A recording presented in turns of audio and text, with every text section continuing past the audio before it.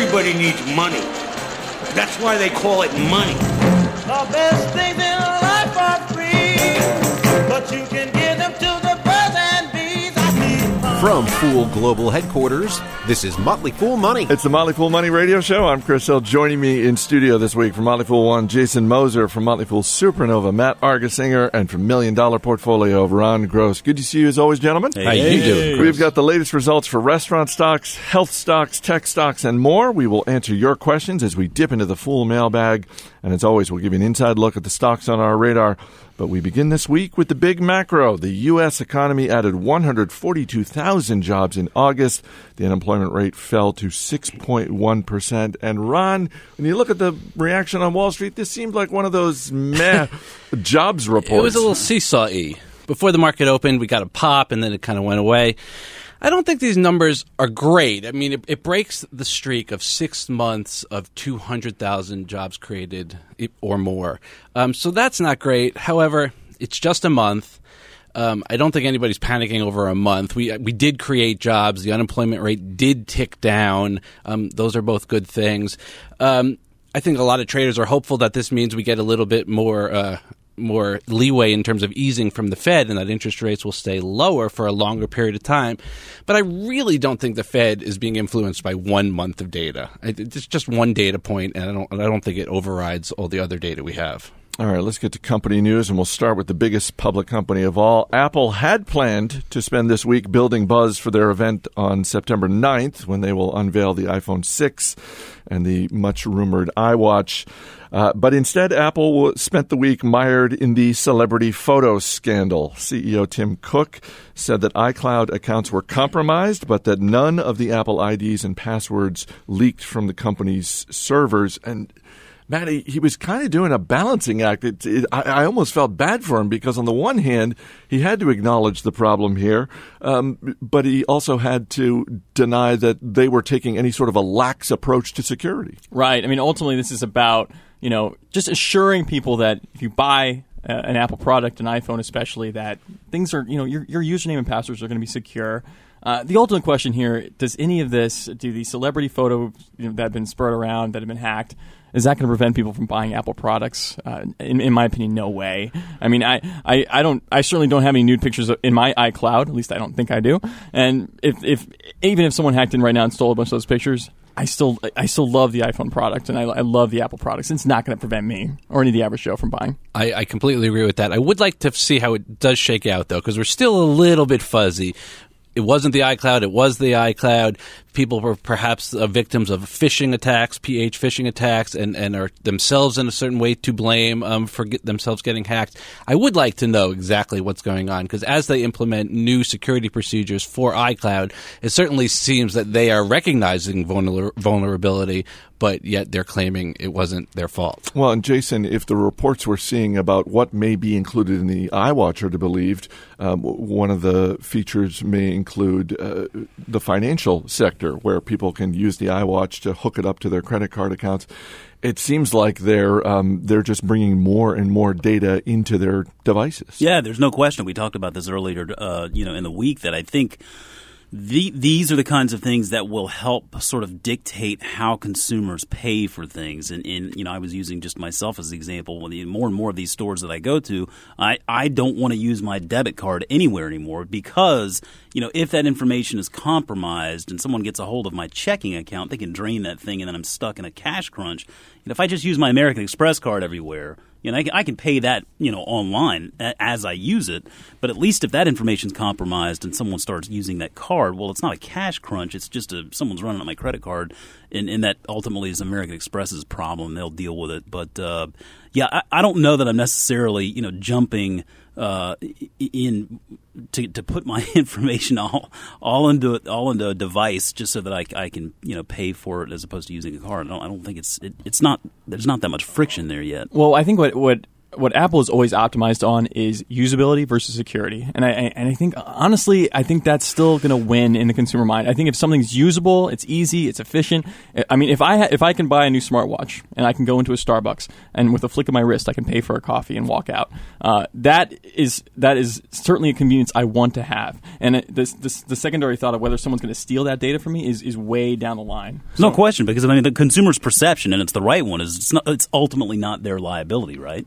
How much do you think they have riding on this event next week? Because it really does seem like more so than the usual iPhone upgrade, this one has a little bit more pressure attached to it. I do. I mean, we were talking before the show, the thing with the whole idea of iWatch and wearable technology is that there really isn't a market yet. And I think what a lot of people are thinking, and especially a lot of Apple's competitors are thinking, is that this is Apple's opportunity to define that market. And so if they come out with a successful iWatch, something that people are going to be excited about, it could actually create a new market that, it could be big. Yeah, I think there's a lot riding on this announcement, which is a shame because they always disappoint on these announcements, except for back in the day. They've got to come up with something big. The stock will take a hit in the short term, but we're not short-term investors. We're long-term, so we probably can ignore that short-term noise, see what the products are, and invest for the future. Back in February, CVS Caremark announced it was going to stop selling cigarettes and other tobacco products on October 1st. This week, the company announced it is ending the sale of those products 1 month earlier than they had planned, as well as a brand new corporate name, CVS Health. And Jason, shares hitting an all-time high this week. Yeah, I mean, I know there was a lot made of this initially. I mean, let's look at this for what it is, though. I mean, cigarettes, tobacco products represent about 1.5% of CVS's total sales. So this is just a drop in the bucket for them. And really, I admire the company for making this kind of a move. They're making a statement. This is what they stand for, And so eliminating things like cigarettes, which are obviously sort of at odds with the other sort of health products that they sell and prescription drugs and whatnot. I think it makes sense. I probably people will get a little bit granular with it and start looking at all of the things that they sell that still may not be perceived as quite healthy. But they still rely primarily on prescription drugs for their sales. I mean, that's 70% of their sales on an annual basis. So I think this is just a move in line with what they really want to stand for, and they're standing behind it, and I admire them for doing it. Even though cigarettes represent a relatively small percentage, as you said, I'll be interested to see if there's bleed over. You stop in for a pack of cigarettes, you also pick up a drink, you also pick up a pack of gum. There's ancillary purchases that go on, especially for people who are stopping in almost daily, if not weekly, and they're repeat consumers because they're addicted, quite frankly. So it'll be interesting to see if there's a bleed over. That's a good point there, because those purchases ultimately in total are about 14.5% of their total sales. So beyond just cigarettes, those drinks and other sort of general merchandise items are more significant. And so that'll be something worth keeping an eye on. Shares of Yum Brands down this week after the parent company of KFC, Taco Bell, and Pizza Hut announced that same-store sales in China fell 13% for the latest quarter due to a health scare with some bad chicken. And Matt, Yum Brands called this issue with their poultry supplier a one-time issue. This happened just less than 2 years ago. Right. This has happened at least a couple of times. I feel like we were last year having almost the exact same conversation. There's a thing in investment analysis. We tend to call them recurring, non-recurring problems. And I think that is exactly what Yum Brands has. They obviously have not figured out this supplier problem. Yeah, you mentioned the 13% same-store sales decline in China. They were down 11% last year, so they're lapping that, this year. And so you can it just shows you what kind of problems they have. I know they've talked about spinning off the China unit, but as an investor, as an analyst, you look at this and you say, well, there are bigger problems. There are management problems here. They've not figured this out. There's relationship problems. There's contract problems. And, this is certainly not, Yum Brands' total revenue hasn't budged really in 3 years. And so, take a very skeptical eye to this company. There's some problems here that are bigger problems than just one-off supplier problems. And we talk all the time about companies that have big opportunities in China. But in the case of Yum Brands, it really China is hugely important. More than half of their total sales come from China. It's huge. And so that obviously they got problems there. But you know what? Even as a U.S. consumer, when I hear things like this, it doesn't make me want to go to Taco Bell or KFC or Pizza Hut right here in the U.S., which is still obviously a good chunk of their sales as well. So it's a huge overall problem, and it's becoming a brand and a marketing problem for them too. Coming up, are you ready for some football? One company sure is. Stay right here. This is Motley Fool Money.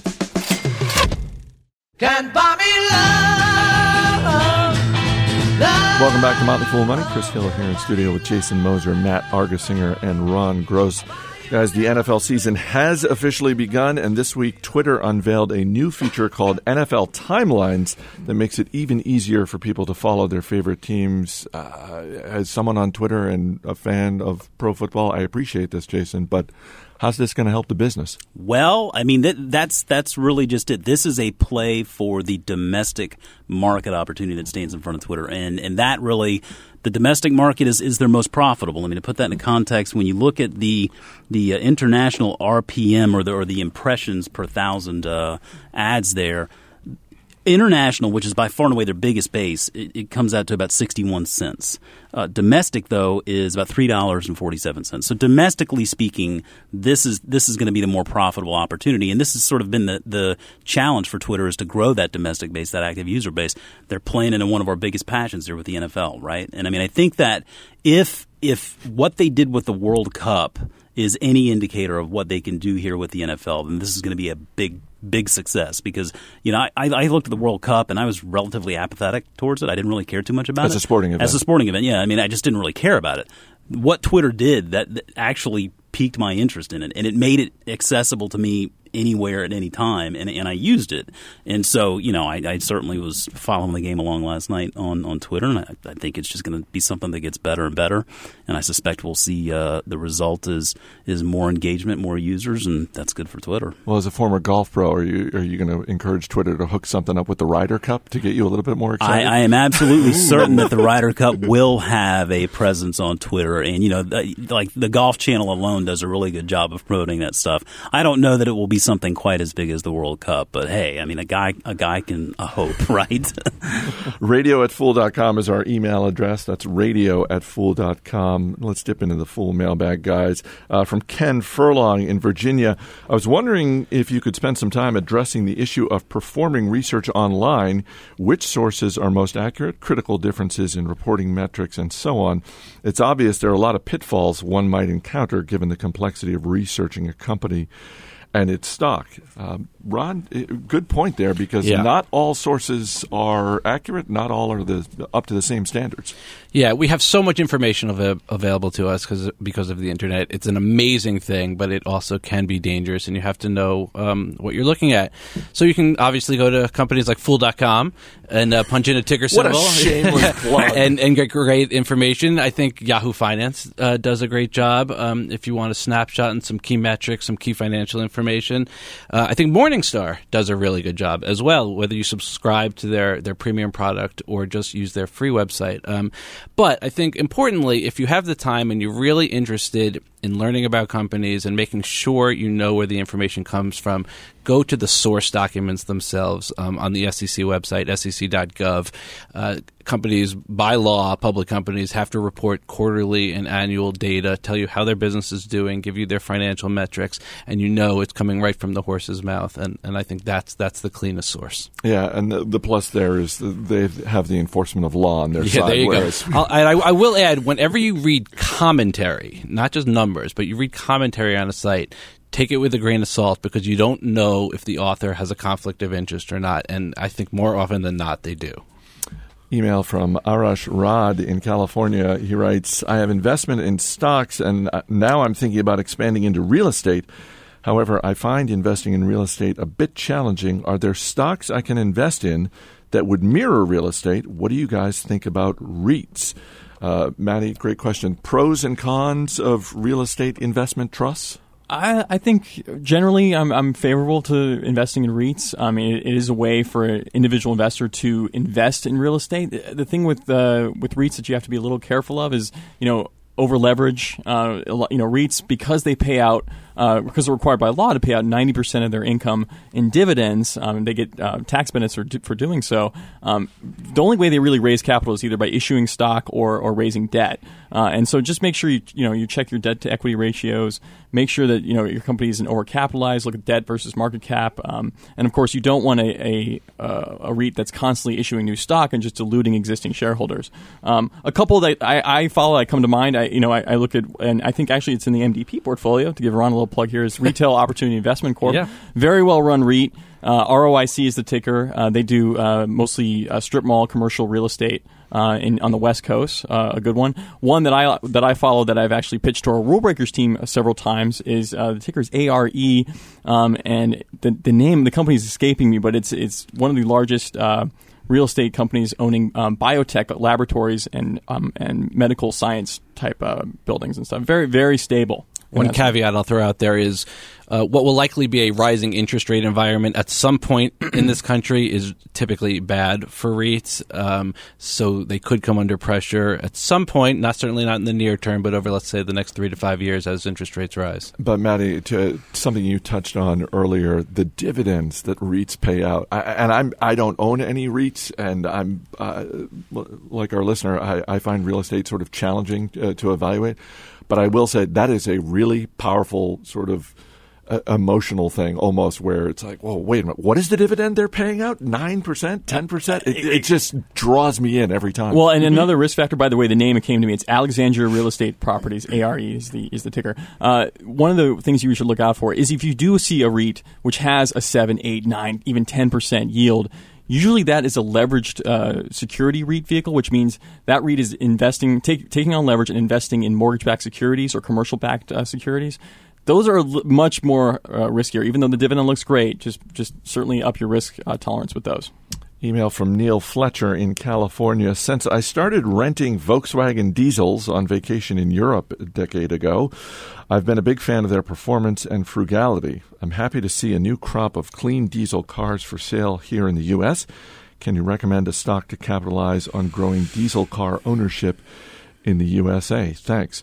First of all, kudos to Neil for the vacation in Europe. And the use of the word frugality. Yeah, that's a good 50-cent word. Gotta love it. What do you think, Jason? So I think there's probably a bigger opportunity in the electric vehicle market, but diesel certainly is out there, and it's seen as a very viable alternative fuel.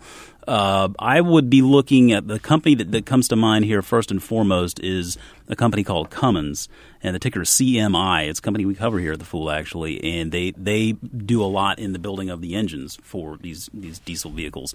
It's a bigger company, $25 billion or so market cap, so it's relatively stable. A smaller name in the field that's less about diesel and more about natural gas is Westport Innovations, WPRT. And then, the third one I would throw in there is playing into another alternative fuel. It would be Clean Energy Fuels, which is that's the one building out the natural gas stations for the trucking industry. So I kind of look at those three and think they make a neat basket of alternative fuel holdings there, giving you some good exposure to some market leaders, companies that are definitely shaping that space. So certainly worth a look. Matty, we got about a minute left. Jason mentioned the electric car space. I'd be remiss if I did not mention that Tesla Motors made it official this week. The $5 billion gigafactory they're building. That's right. Sparks, Nevada. Hey, and they got a $1.25 billion, I guess, kickback from Nevada to do it. This is we've talked about in the past. I mean, this is Tesla's big step towards becoming, not just a great electric car company, but a battery company, which has a lot of different optionalities related to that business. But yeah, certainly they made the decision. Nevada was sort of the rumor all along. That's going to be a big development for the state of Nevada and for Tesla for the next few years. All right, thanks, guys. Keep the emails coming. radio@fool.com is our email address, radio@fool.com. Take me riding in the car, take me riding in the car, take you riding in my car, I'll take you riding in my car.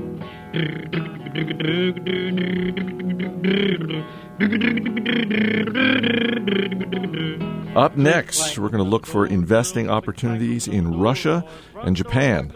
Stay right here. You're listening to Motley Fool Money. Welcome back to Motley Fool Money. I'm Chris Hill. Phil Mann is the portfolio manager at Motley Fool Funds, and he joins me in studio now. Thanks for being here. How you doing, Chris? I'm doing well. There is a lot going on around the world that I want to get to. The last time you were here, we were talking about your upcoming trip to Japan, yes, which you've now taken. No longer upcoming. No longer upcoming. We will get to that, but let's start with Russia, yeah. And everything that's going on with Russia and Ukraine. And as someone who could have seen this coming? What do you think when you're watching this? Yeah, I mean, you've done business in Russia. Putin is a leader that you've watched very closely. What goes through your mind as an investor as you watch all of this play out? So I think that the biggest thing for us, and I am very much an adherent of John Templeton, who was really the pioneer of international investing. So who after World War II went and bought every European company he could find that traded at less than $1 per share and did pretty well because he was buying things at a point in time in which people are panicking. It may not seem like it makes me to be a great American, but we're actually looking at Russian companies now more interested, and we're more interested than we have been in years. Tim Hansen, who's one of my co-portfolio managers, and I went to a Russian conference in early January or early February, I should say, and came away with a couple of ideas of companies that we would like to buy, companies that actually didn't seem like they were stealing from shareholders. And which is kind of a thing. I mean, if you're going to set a baseline, step one, not stealing from us is pretty good. If nothing else, it must be interesting to look at international companies and come away with the thinking, say what you want about the United States and Wall Street. That's right. But we're pretty good on the corporate governance relative to the rest of the world. Yes. Yeah. And some surprising places. But you know what is always the case, and you can think about it in the United States as well and go, well, that's obviously true, is that corporate governance is driven by corporations themselves. I mean, obviously there are certain countries where the level of, where the standards are a lot lower, and there's countries where standards are higher. But you can't look at every American company and say their corporate governance is the same, because it's not. And the same is exactly true of Russian companies. And, we've identified a few and had identified a few that we actually thought were being run for shareholders, which is quite a concept. And so we, as from a world citizenship basis, maybe it doesn't make me the greatest person, but we actually are pretty interested in some of these companies right now. Well, and it's interesting because you and I were talking earlier this week, and I think I was complaining, or possibly even definitely complaining, or possibly even ranting about some of the people who are going on the financial media networks and saying the market is going to drop, and the reason being there are all of these hotspots around the world. But it sounds like you guys are taking the opposite tack, which is no, not that it's necessarily great for stability in any one particular region, but it does create opportunities for investors. Now, so let me say something that is something that I have observed, and it's just a fact. A lot of markets are at all-time highs. So I think a lot of people have failed to react to some really interesting and really horrifying geopolitical issues out there. And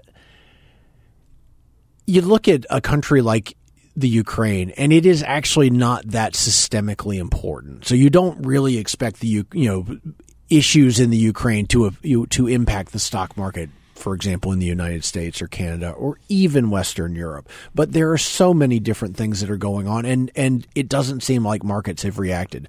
But where markets have reacted is in places like Russia, which is directly involved. So I actually, the folks who've gone on to CNBC and said the markets are going to crash, they basically could have been playing that same clip from 2010 on, and they were not very right then. Eventually they'll be right, and so that's good news, I guess. I do expect that at some point markets will react to a lot of these things, because there are a lot of things that are going to require reactions, and reactions on a geopolitical basis are sometimes not very good for companies. I don't want to discount the effect that this growing and consistent noise, because you're right, these are people who have been making predictions like this for a while, and eventually they'll be right. Yeah. And we'll hear about it. And I was right. But I don't want to discount that for the average investor. Sometimes that noise takes its toll, and of course. And what do you say to someone? It does for us too. I mean, we're human beings, and it's depressing to turn on the news. And when you're depressed, it's not a very logical decision and not a very logical reaction to say, "Well, I'm going to invest more money," because it when you are depressed and when you are sad about things and when you're concerned about things, your instinct is to pull in. It's to lower the sails, it's to wait out the storm. But time and time again, it has been shown that the time to really get involved in the markets is when there are crises. You're listening to Motley Fool Money, talking with Bill Mann, portfolio manager at Motley Fool Funds. The last time you were here, we talked about how for the month of August, you and every member of your portfolio team, you guys were fanning out literally around the globe. Yeah. You went to Japan. I did. I'm still jet lagged. Can we take a break? We'll see if we can get you some coffee during the break. Not your first time to Japan. What struck you in terms of changes since the last time you were there? So the really interesting thing about Japan is that it is, by some measures, the second largest, in some measures, the third largest market by value in the world. But it really does play small. I mean, you go to Japan and they're in the process of debating things. For example, to talk about corporate governance, a requirement or a guideline, not even a requirement, that companies have one outside director on their boards. The companies, one. Wow. Yeah, it doesn't. So most Japanese companies, not only are they generally all Japanese people on the board, which is fine, but they are generally speaking all employees. Now, let me ask you something. If you're an employee and the CEO is on the board, how are you going to follow your responsibility as a board member when you could get fired for those duties? I was going to say, I think in politics, the phrase that comes to mind is voting the party line. Voting the party line. Exactly. Don't rock that boat.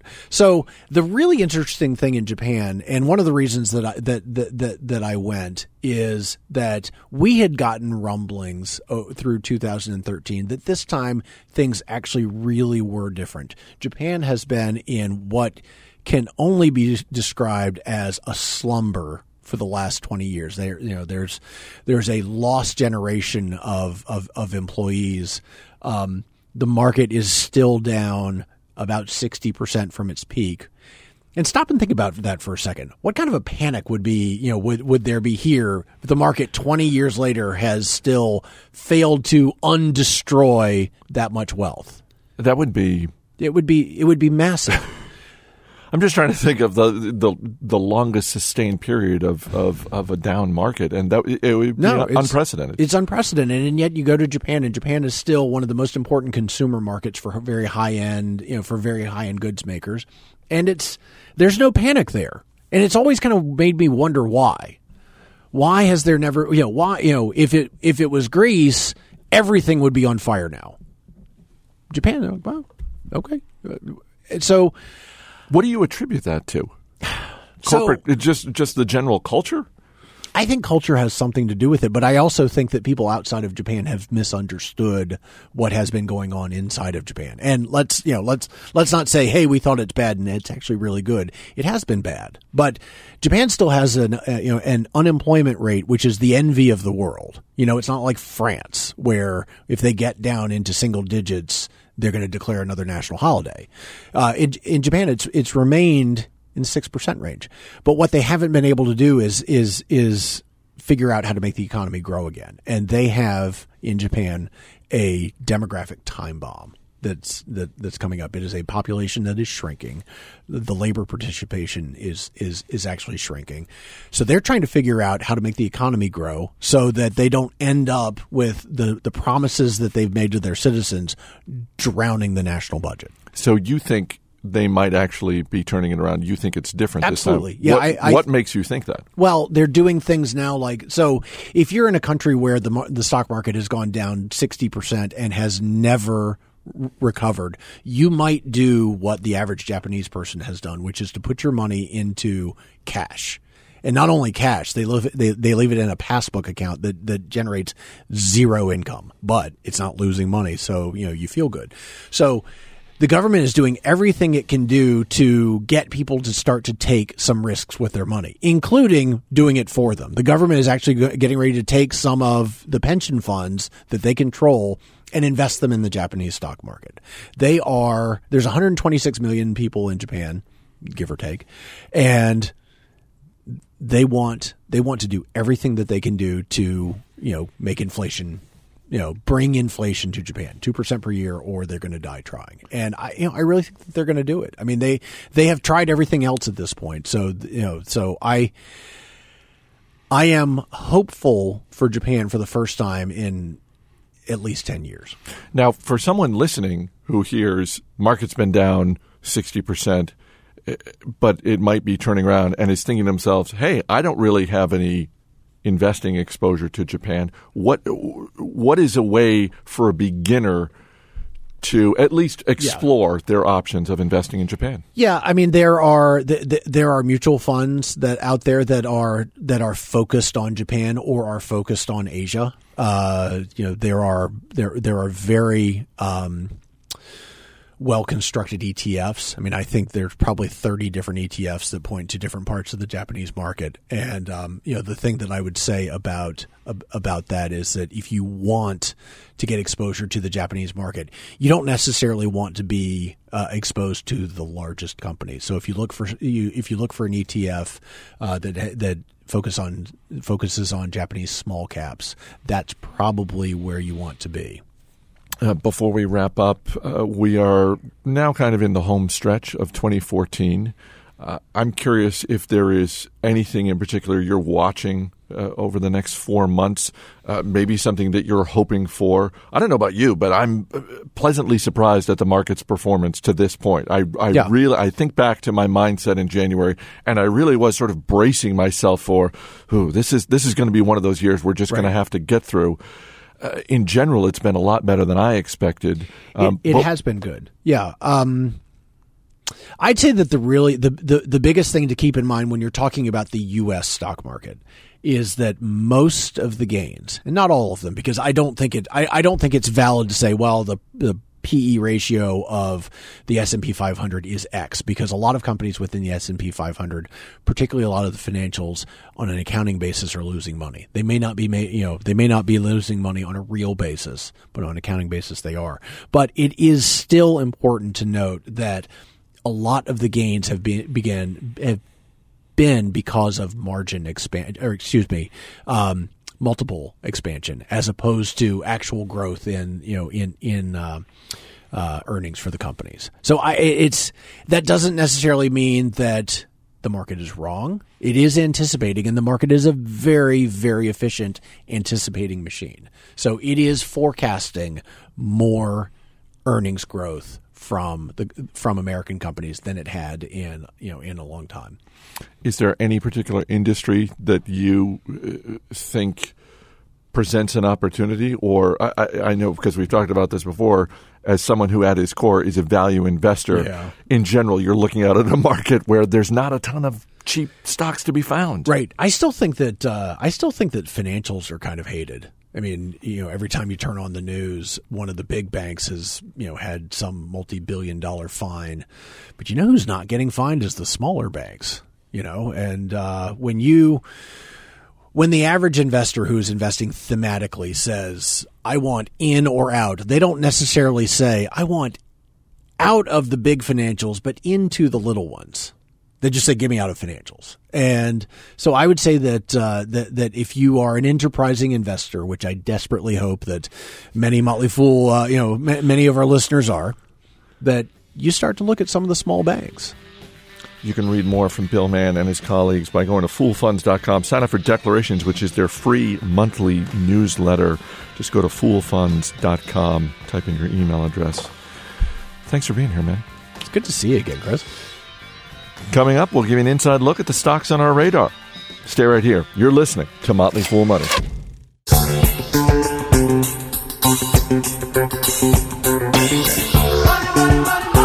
As always, people on the program may have interest in the stocks they talk about, and the Motley Fool may have formal recommendations for or against. So don't buy or sell stocks based solely on what you hear. Welcome back to Motley Fool Money. Chris Hill here in studio with Jason Moser, Matt Argesinger, and Ron Gross once again. Guys, before we get to the stocks on our radar, Ever have one of those times when one of your kids takes your smartphone and then spends hundreds of dollars buying things without your permission? Ron, did that ever happen?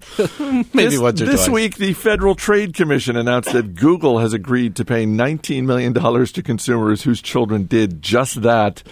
Turns out the Android App Store may be just a little bit too easy to shop in. Not the first time this has happened. Earlier this year, Apple paid $32.5 million in similar settlement.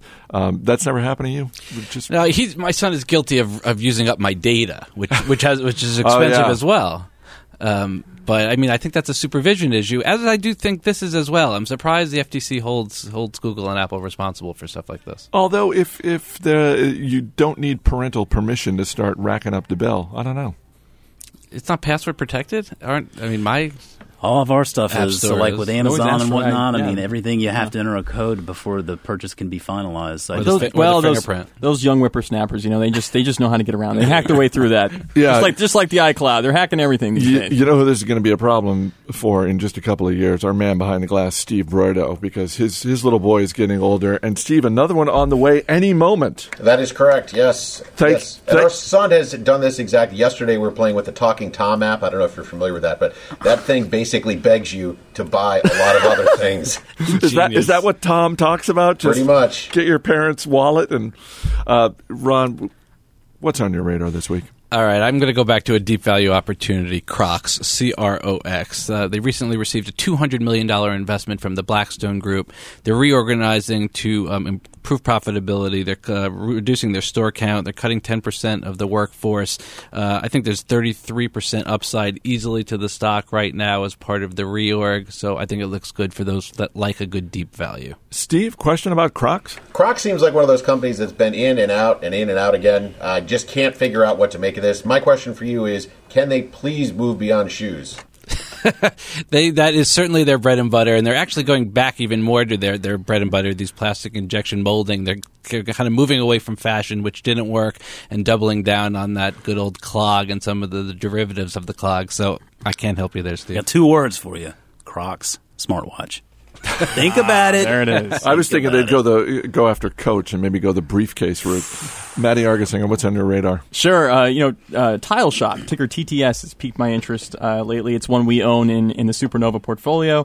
Home improvement retailer. They just cracked the 100-store mark. The stock's been cut in half this past year. They had some short reports that came out about sourcing issues in China. There's also been some negative trends in the existing home market that's affected spending there. But the one thing that's really caught my eye is that the executives, a lot of the directors and executives at the company, have bought roughly $3 or $4 million in stock over the past few months. And whenever I see that, especially that amount for a small company like Tile Shop, it certainly has my attention. Steve? How should investors think about a company that's making a product like this that seems unlimited in scope? Unlimited in scope. I mean just the fact tiles, that you can all colors. kinds different. Well, yes. What I would say that the best thing about Tile Shop is the fact that the variety is just enormous. I mean, if you go to Home Depot, you might find 2 or 3 brands, and half of them are broken in the boxes. But if you go to Tile Shop, really any color, any type of stone imaginable. And the showroom experience is a big deal. Right. Jason? Yeah, I know I've always said golf is not an investment that I would want to touch, and typically that's the case. However, a recent IPO, Club Corp Holdings, ticker is MYCC, these guys actually have a very interesting position. They own a bunch of golf clubs around the country, and essentially this is an industry where scale is crucial. So the more clubs they own, the more they can wring out that cost structure and become profitable, and they bring the costs of being a member out of the club down, so it opens up opportunities for people to join clubs. So taking a very close look at this one. Steve? One tip at the golf tee. Do you play golf, Steve? No. Okay, well, I don't think you deserve a tip then. That's going to do it for this week's show. Our engineer is Steve Broido. Our producer is Matt Greer. I'm Chris Hill. We'll see you next week.